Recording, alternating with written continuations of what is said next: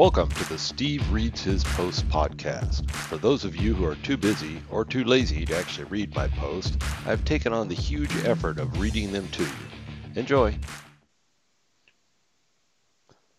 Dynamics 365 Strategy Simulator. There are a lot of opinions floating around the Dynamics 365 channel today.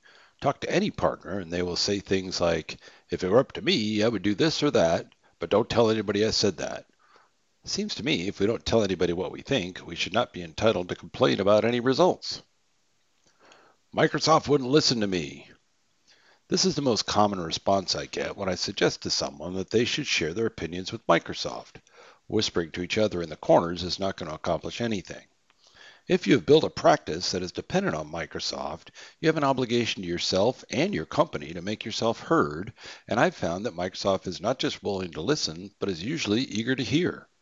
That does not mean that they will act on your particular suggestion, but as a partner-led company, partner opinions are core to everything they need to accomplish. If they built something that no partner liked or agreed with, then no partner would sell it.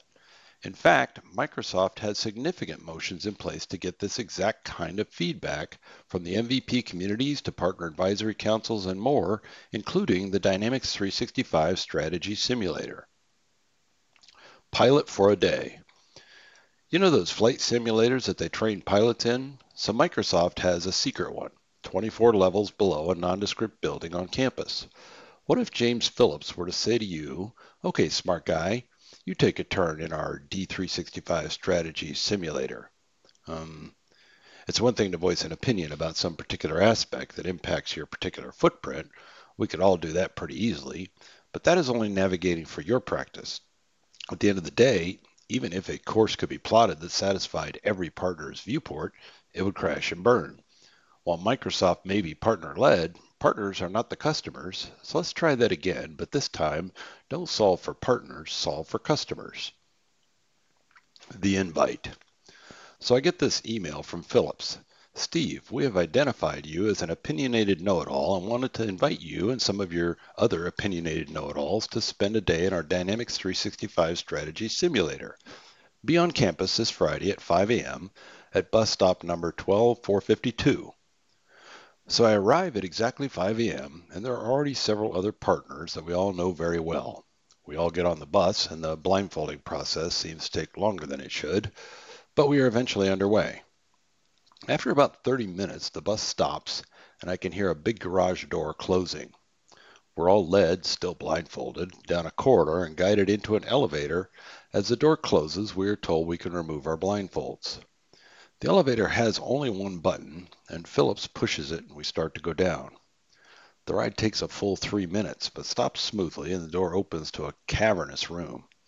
In the middle of the room is a large capsule with a door on the back of it, sitting on a bunch of metal arms and levers. I snuck a photo of it when Phillips's back was turned. Pre-flight. We're ushered into a small auditorium and sent down 2 rows to sit. I'm in the back row. The first problem is that I'm sitting right behind James Crowder, and he's pretty tall, so I have to crane my neck to see. I look to my right to see who's talking when we are all supposed to be quiet. Of course, Joel Lindstrom. Anyway, on the stage stands Phillips, and right behind him from left to right are Marco, Param, and some AX guy I don't know. Above their heads are 3 large monitors side by side. Each monitor is displaying various data about a particular platform like pricing, structure, licensing, functionality, etc. From left to right, the monitors are NAV, CRM, and AX. As Phillips opens his mouth to speak, George Dubinsky jumps up from his seat and says, "I'm the only real developer here, just saying," and sits back down. Phillips looks at him for a few seconds and then continues. Behind me, you'll see an overview of the items that you'll be able to control in the simulator. Each of you will have full control over every aspect of these items. I hear Mark Smith say, just loud enough for everyone to hear, "Brilliant!"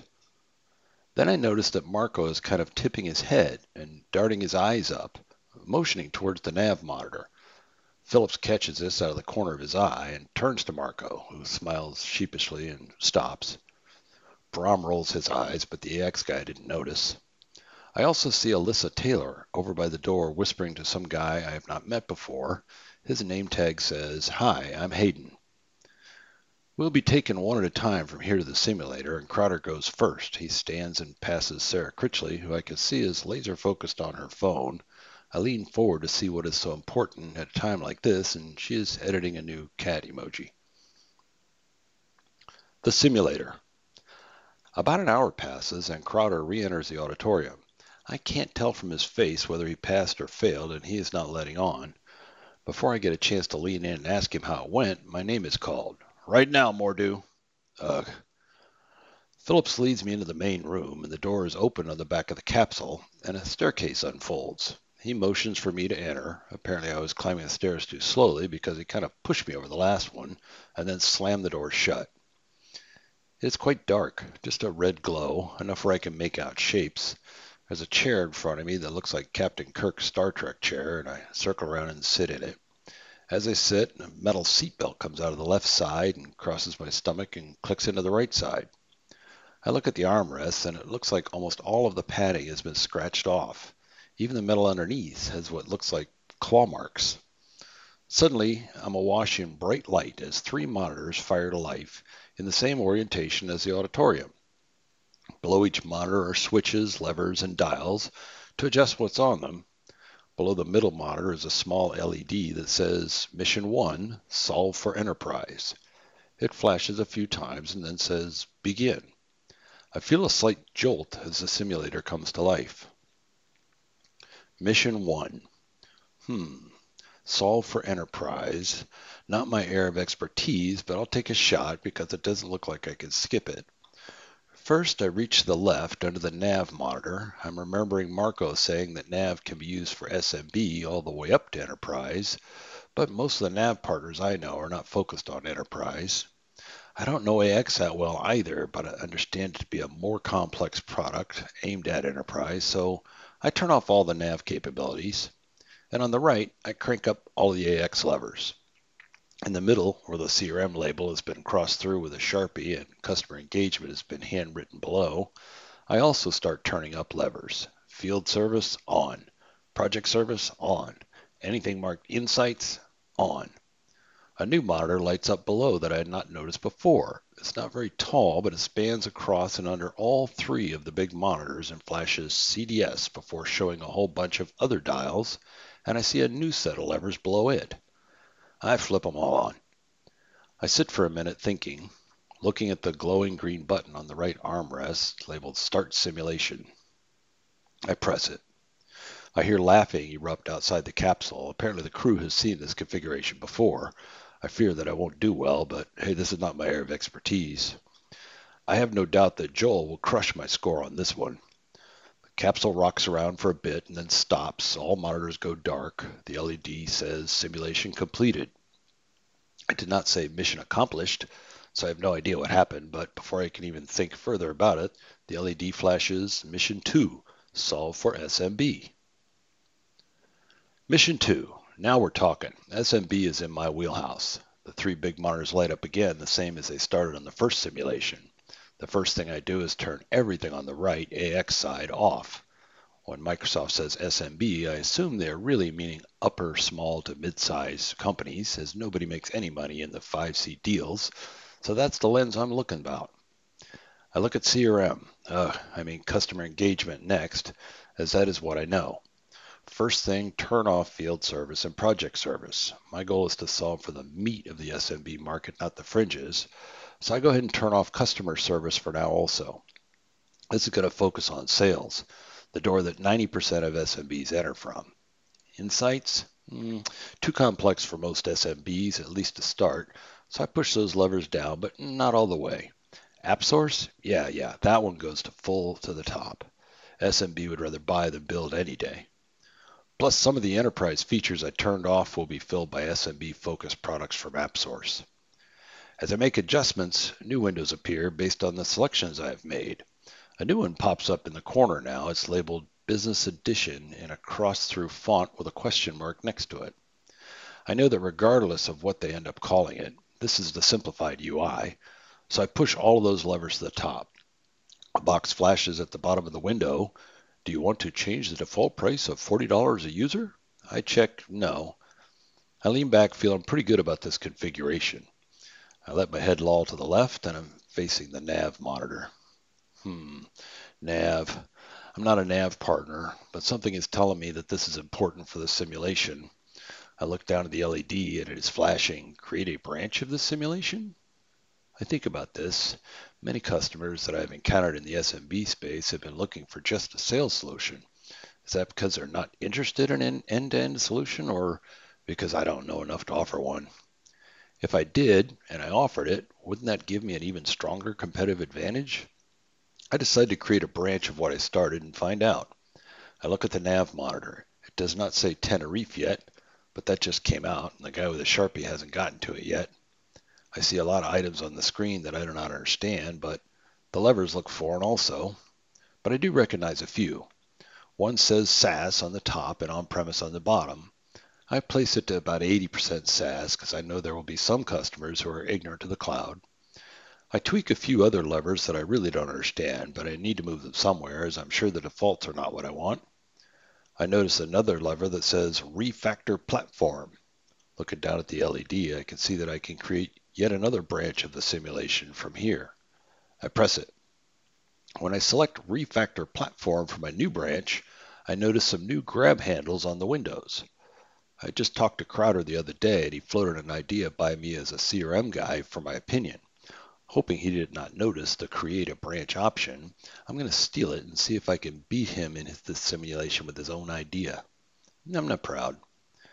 I take the grab handle at the top of the nav screen and drag the entire screen over to the middle one and drop it on top of the XRM box.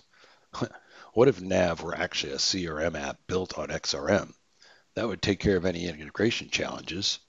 I know we have CDS, but this wouldn't be easier. One UI, a platform within a platform instead of next to it? I'm liking this idea. Thanks, Crowder. Yes, sucker. A box appears. Do you want to change the default price of TBD? That's a good question. Knowing that in the app model, different users could use different things, I already accepted the $40 price for sales only. I decide that this Nav app, a good price would be $75 a user. It does not give me an option to create a price for sales and nav, but that may not come up very often anyway. I press the button on the armrest to start all simulations. The capsule rocks back and forth for what seems like a long time, and then everything goes dark again. Just the red glow. Nothing is happening. The seatbelt slides open, so I assume I'm done. I stand and turn towards the door, and it opens. I squint for the light, and I see Phillips waving me out. He leads me back to the auditorium, and as I enter, I hear, "Right now, Lindstrom." Post-flight. As my eyes adjust, I notice Crowder sitting in front of me. I lean in and say, "James, did you see the branching option?" And he says, "What branching option?" I lean back and smile. Several hours pass, and finally everyone has returned to the auditorium. The last one to return is Chris Cognetta. He is backing into the room, still turned towards the simulator. I think he is explaining to the simulator crew how simulators work. It's quiet now, but I can hear George grumbling about a lever in the simulator that was sticking and obviously not well designed. Marco Prom and the AX guy are nowhere to be seen. Alyssa is still whispering to Hyam Hayden and pointed at some of us, although I can't tell who. Phillips clears his throat and says, "Thank you for your participation. The crew will re-blindfold you now and return you to the bus stop." Before I can stop myself, I blurt out, "Wait, who won?" Phillips shoots me a glance, pauses, and says, "Hopefully we all did. Next steps for you." As you could clearly see, Microsoft is extremely willing to take feedback from partners. The next time you see Phillips, Marco, Param, or Alyssa, Hyam Hayden, or the AX guy, tell them you want to crack at the Dynamic Strategy Simulator. They will probably deny its existence, and I will probably get some serious heat from them for exposing it, but don't take no for an answer.